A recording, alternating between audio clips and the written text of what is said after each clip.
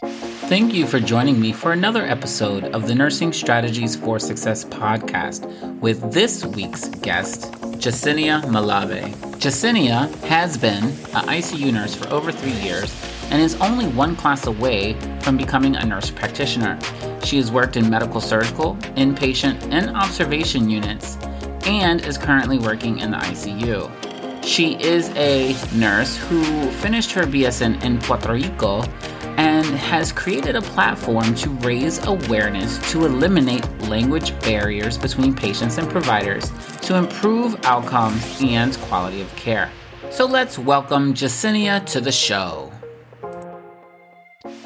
Welcome to the Nursing Strategies for Success podcast, brought to you by The Nurse Speak, a show where we rally some of our nation's greatest nurse leaders, educators, experts, and advocates to tackle some of our greatest challenges that the nursing profession faces.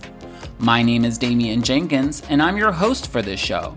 So sit back, relax, and get ready to learn that nurses can do anything.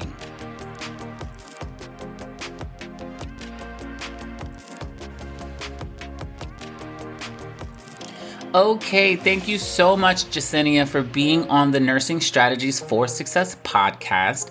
Why don't you just take a moment to introduce yourself to the listeners, let them know a little bit about yourself, where you started in nursing, and where you are today.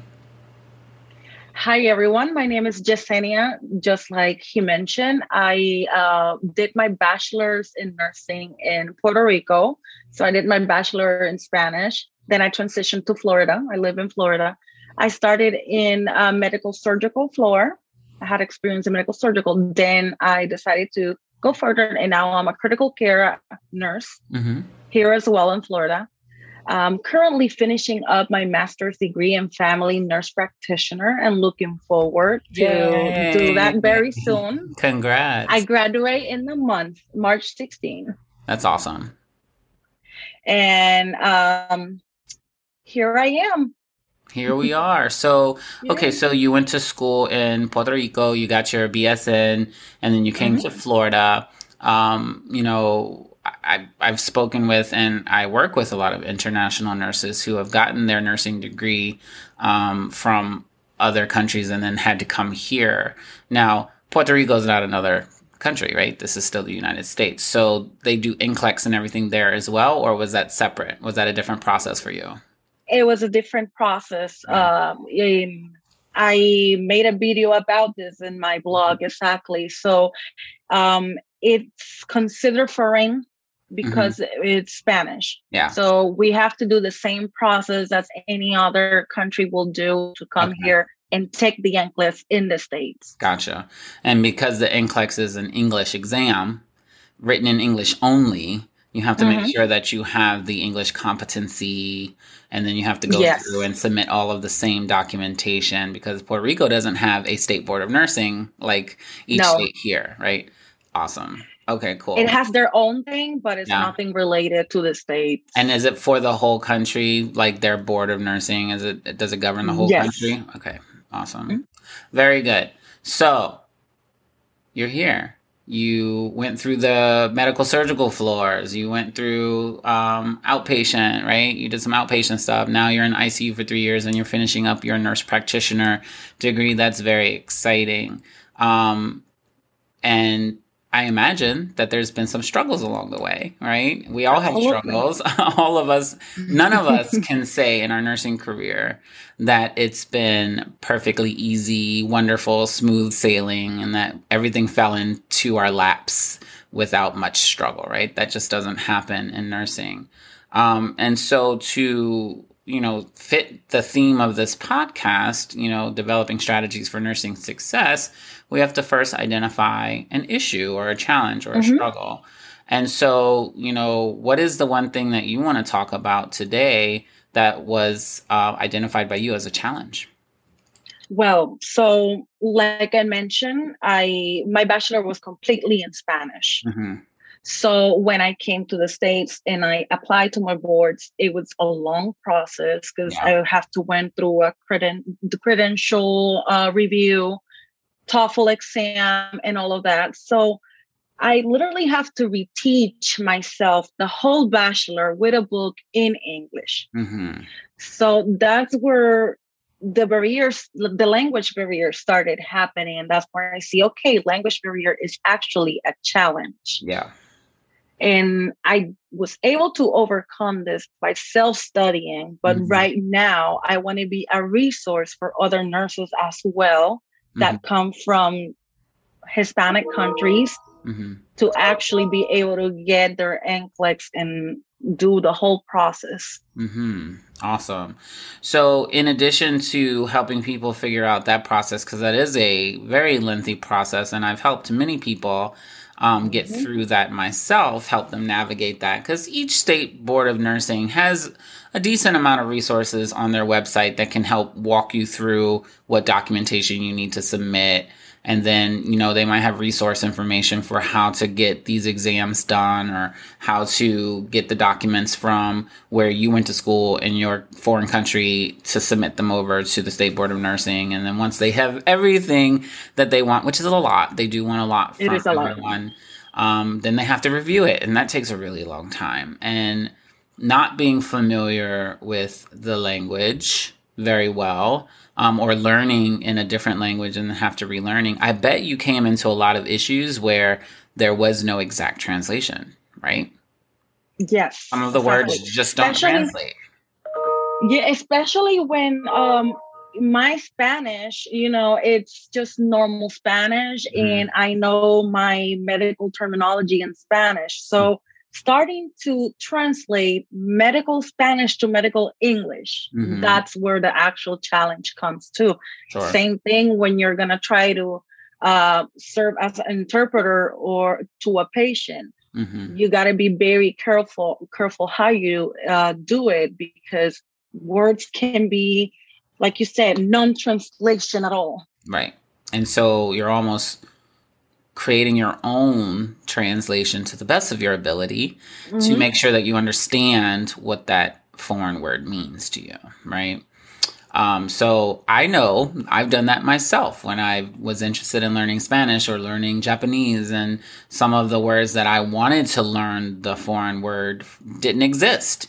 And so instead of just being able to say, okay, well, this word exchanges equally for this word, instead, I would have to then memorize phrases, like several words that means this word.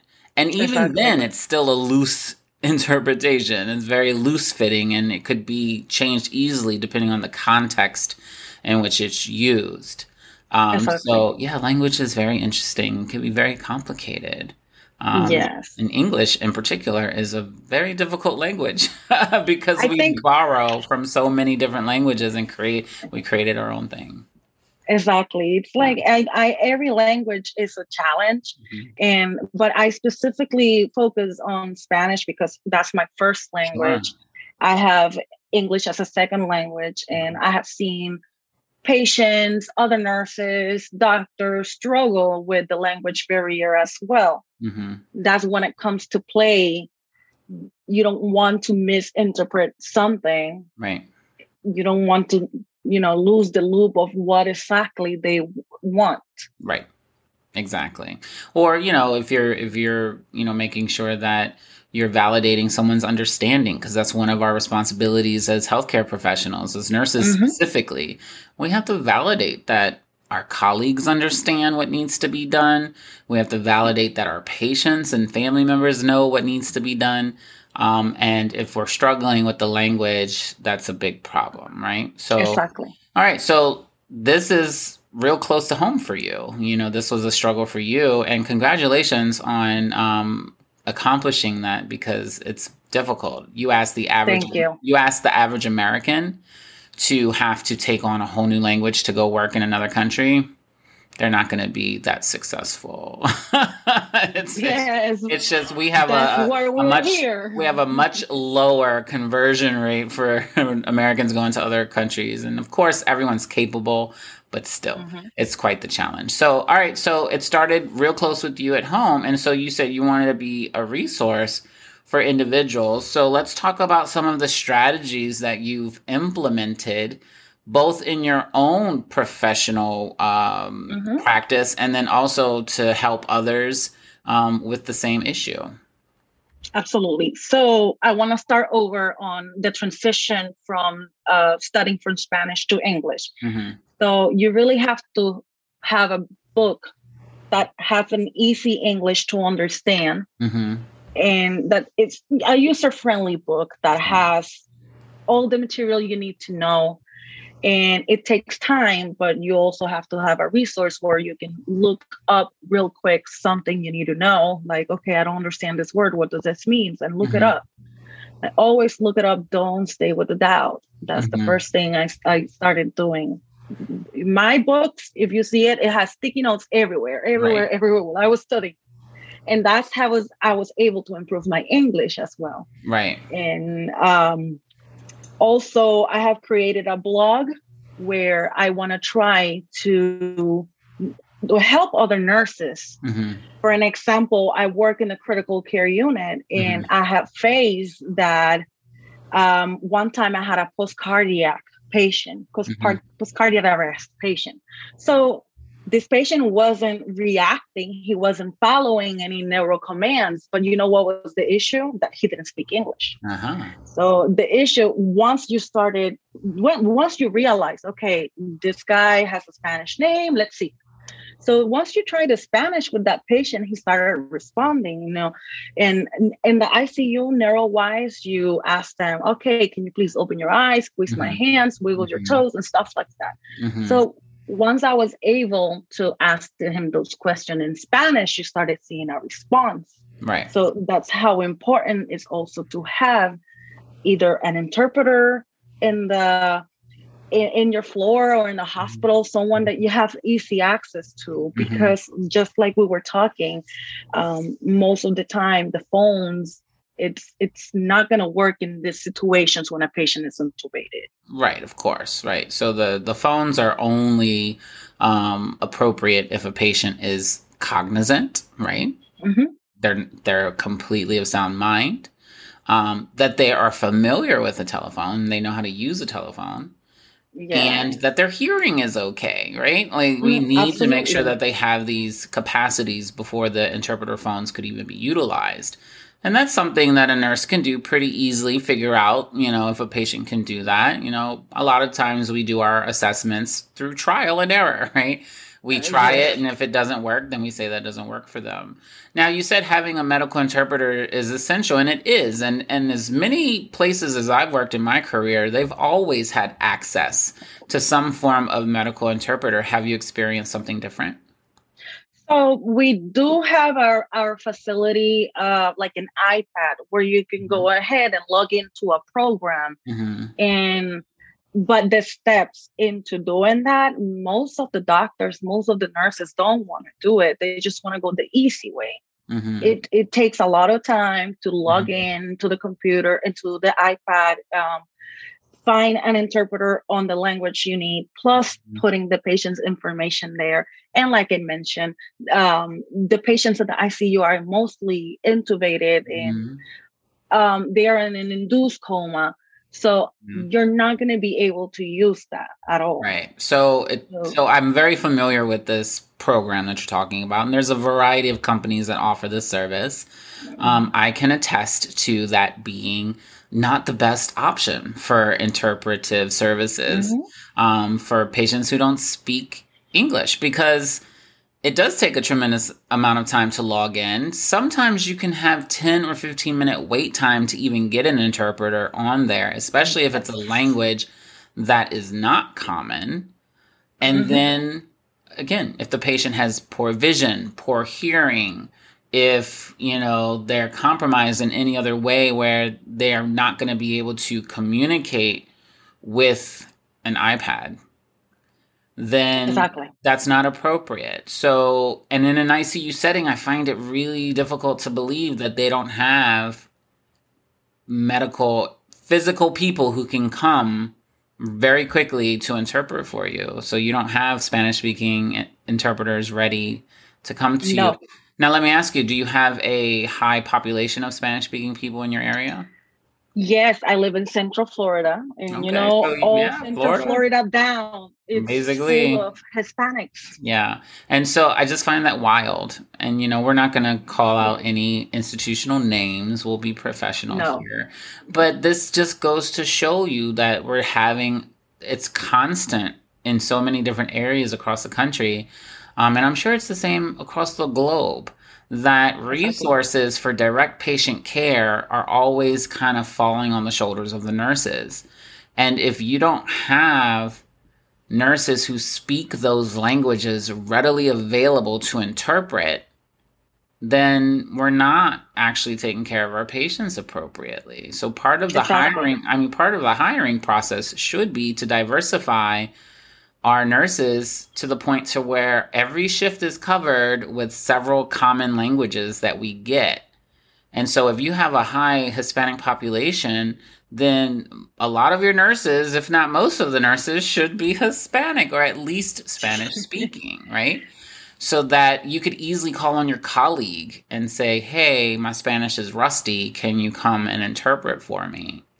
Right? And then someone who Yes, speaks the language would be able to pick up on the fact you mentioned the patient had a Hispanic last name. Someone who's not Spanish, they may not know that, right? They may not exactly. recognize that. And so that's something that could be missed. So having those services are great. So you also mentioned you have a blog Mhm. that kind of outlines some of these strategies. And the one thing I want to go back to is you mentioned you have a video that Yes, talks about the whole NCLEX process, right? yes, Coming over from, I guess, a Hispanic country or Spanish speaking country to go through the NCLEX. And again, Spanish because that's the language you speak. So tell me a little yes. bit about that because that's very interesting. And I'm sure a lot of people listening to this would also be interested in that. So my blog is called Hispanic RN Life. Okay. And I have the blog in Instagram and I also have a Facebook page, Okay. both with the same name.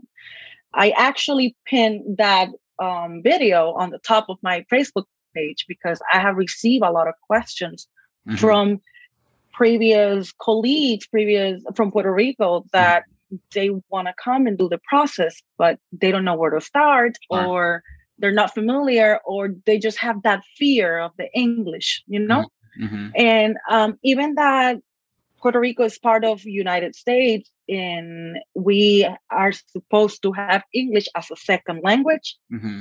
That's not the truth. Sure. Of If you're course. comfortable in Spanish, and most of our ancestors, they just keep repeating the Spanish to Spanish. So Right. nowadays they're implementing teaching more English to all the communities and all these kids start growing up. Right. So in my blog, I also have that video, how I did the process of the NCLEX.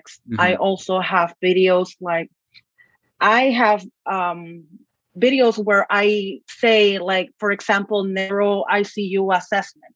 Mm-hmm. I say it in English. I say the phrase in English. I say the phrase in Spanish immediately after. Mm-hmm. I also upload a little table where I have Spanish on one side, English on one side, so you can have it visualized and you can hear it as well. Nice. And I also make sure that make this disclaimer: Spanish, it also has a different variants from Sure. country. Yeah. From Mexican, from Cubans, from Puerto Ricans, we all have our own dialect. Right. So my disclaimer is that I always try to use as a general word that it means the same in every country, Right. in every is Hispanic population. Right. You really try to weed out any slang words or any very Exactly. regional words, right? Exactly. Good. So I try to use the most general words about it. And how this blog came up, how this worked out is because I had a couple patients that speaking Spanish patients, and my coworkers went to look out for me so I will be able to help them interpret. And one of them says, "Oh, you should teach us Spanish. Mm-hmm. You should teach us the essential Spanish that we need in this work setting." So that opened my mind. I was like, that's true. Like, if I know something, why not share it? Absolutely. And if I'm seeing a lack of Spanish in a community where there's a lot of Spanish speaking people, why not use that resource, be used as a resource for this community when I can, Absolutely. And looking up about the census, there's like 4% of RNs that are from Hispanic roots, not necessarily that speaks well Spanish. Most of nurses that are raised over here, most Hispanics that are raised over here, they have a broken Spanish instead of a broken English. Correct. So still, and 4% of Hispanic roots RNs is not enough for the 60.5 million people, according to the census of Hispanics in the United States. And this is just an 18% of the population of the United States. But this is expected to keep growing because, of course, migration. Right. Migration, evolution, our families are expanding. We're living longer, Yeah. So it's just, again, it's wild to me that you are being asked to teach the nurses Spanish for like basic commands, basic assessments, basic, instructions so that their Spanish speaking patients can understand. And I'm sure they'll sound like a third grader, right? A small child giving these commands, but whatever. Something's better than nothing, right? But what's wild to me is your hospital, who services a large Hispanic population, has not offered Spanish-speaking classes to the nurses. That they don't have in-services that go over, a particular assessment or a particular set of commands or anything like that. And I'm sure your hospital has where you can print discharge instructions in Spanish or any language. That's pretty common across all facilities that are in the 21st century. But it's still wild to me that if you're servicing a very large population, that this should be one of the main resources that your hospital is focusing on for continuing education. So if you can't recruit the Hispanic nurses, which I know you can, there are plenty of nurses out there who speak Spanish. You should be specifically recruiting them, specifically saying Spanish speaking preferred. Right? It doesn't mean that that's the only thing that you can hire, but put it on there. They have no problem putting master's degree preferred, bachelor's degree preferred, right? They have no problem doing that. So why don't they list out, Spanish speaking preferred? Have you looked at any of your institutions' job postings? Do they have any of that on there? No, but I have looked out other institutions, and that because of COVID, now telehealth is in. Sure. So I have seen plenty of job posts that says virtual educator, Spanish preferred, virtual telehealth nurse, Spanish preferred. So I have seen that grow a little bit more. And especially after the hurricane that hit Puerto Rico a couple years ago, a lot of Puerto Ricans moved to the States, and so the community keeps growing, and it's expected to keep growing, which means that institutions have to keep up with the evolution, like you mentioned. Yeah, absolutely. And how can they do that? They can hire Spanish-speaking nurses. They can train their staff. And not only because I know Spanish, like I mentioned, I teach myself the medical Spanish, medical English, So if you have a Spanish-speaking nurse provider, give them the certification. They are official certifications where you can serve as a language interpreter for your main language. Absolutely. That way you reduce the bias of terminology. Absolutely. So I think that's great. And so, maybe you'll be on the forefront of creating those types of programs in the future. And so, as you get your nurse practitioner's degree and license, where are you going to be focusing most of your efforts when you come out with that? Where do you think you're going to be mostly? So whenever I finish and I, God willing, get this license done. You're going to get it done. It's okay. You'll get there. Amen. Amen. I know it.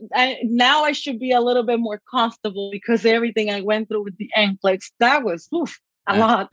Look, that's what I do for, a living. I've been helping people pass the NCLEX for years. I know it's a very challenging exam, and then having to learn a whole new language in order to pass it adds just another layer of complexity.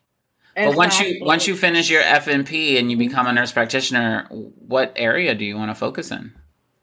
I do want to focus to servicing Hispanic population in Central Florida, especially women. I like women's health, but I will take care of all population as a family nurse practitioner. My focus will be provide that health services to those that aren't able to afford insurance, Sure. So that's my main focus for now. Yeah. So servicing, Hispanic, underserved, underrepresented, low socioeconomic individuals. That's fantastic. And I think that's what a lot of us get into nursing for anyway, is so that we can help kind of extend our reach to the folks who don't have that care otherwise. But this is a huge area that needs a lot of development. And so I think you have a real potential here to grow nursing related programming around the language, and to make sure that there are services in place to help non-Spanish speaking nurses learn the basics so that they can be more valuable. Just before we started recording, I mentioned to you, I wish I knew Spanish. It's something that I feel would have helped me tremendously in my career so far. And being here in New York City and working with a lot of Spanish-speaking individuals, I feel left out, right? I feel like I'm not as valuable as I could be. Because if I could communicate with them and meet them where they are, instead of forcing them to try to understand what I'm saying, it would just make the learning so much easier. Yes. But so I think you have a real potential. So you mentioned that you're on Instagram and you're on Facebook. One more time for all of the listeners, where can they find you? In Instagram as Hispanic_RN_life. Okay. And in Facebook, just as Hispanic RN Life. Perfect. Awesome. If you don't have a website yet, I recommend you get one together. You can get a free, easy WordPress website that you can start hosting these blogs. And then you can eventually build that out into something bigger. That way you can have not only your FNP services listed there, but you can also have any of the educational products or services that I know you're going to create. Because once you get a nice system in place that is easily implemented, people are going to want it. They're going to want your services, and you should be able to provide those services to them. So this is awesome. So I know, again, English speaking, living in an English speaking country, I deal with non-English speaking people every single day. I've pretty much only worked in cities, like in urban areas. So that's common, right? It's very common for downtown Baltimore, Maryland, to get a lot of international individuals. We get people from all over in Baltimore because of Johns Hopkins and University of Maryland, and people come all over the world for those institutions. And being in New York, it's the same thing. People come from all over the world to be here. So we should really beef up our educational skills. So I really appreciate you taking the time to share your story with us and let us know about the things that you're trying to do to raise awareness and improve the language barriers specifically for Spanish-speaking health professionals and patients. And I look forward to following you as you develop your professional career as an FNP and Hispanic nurse educator, because I see that in the future for you. Thank you so much. I appreciate you having me here too as well. My pleasure. Take care. We'll be in touch soon. All right. Bye. And that concludes episode 5 of the Nursing Strategies for Success podcast with this week's guest, Jasenia Malave. We hope that you've enjoyed everything that we've shared in this podcast episode, and I will have all of the ways that you can connect with Jasenia in the show notes of this episode. As always, if you have any questions about anything we covered, feel free to visit thenursespeak.com/contact and get in touch with me. I would love to have a conversation with you. So until next episode, take care, be well, and remember that nurses can do anything.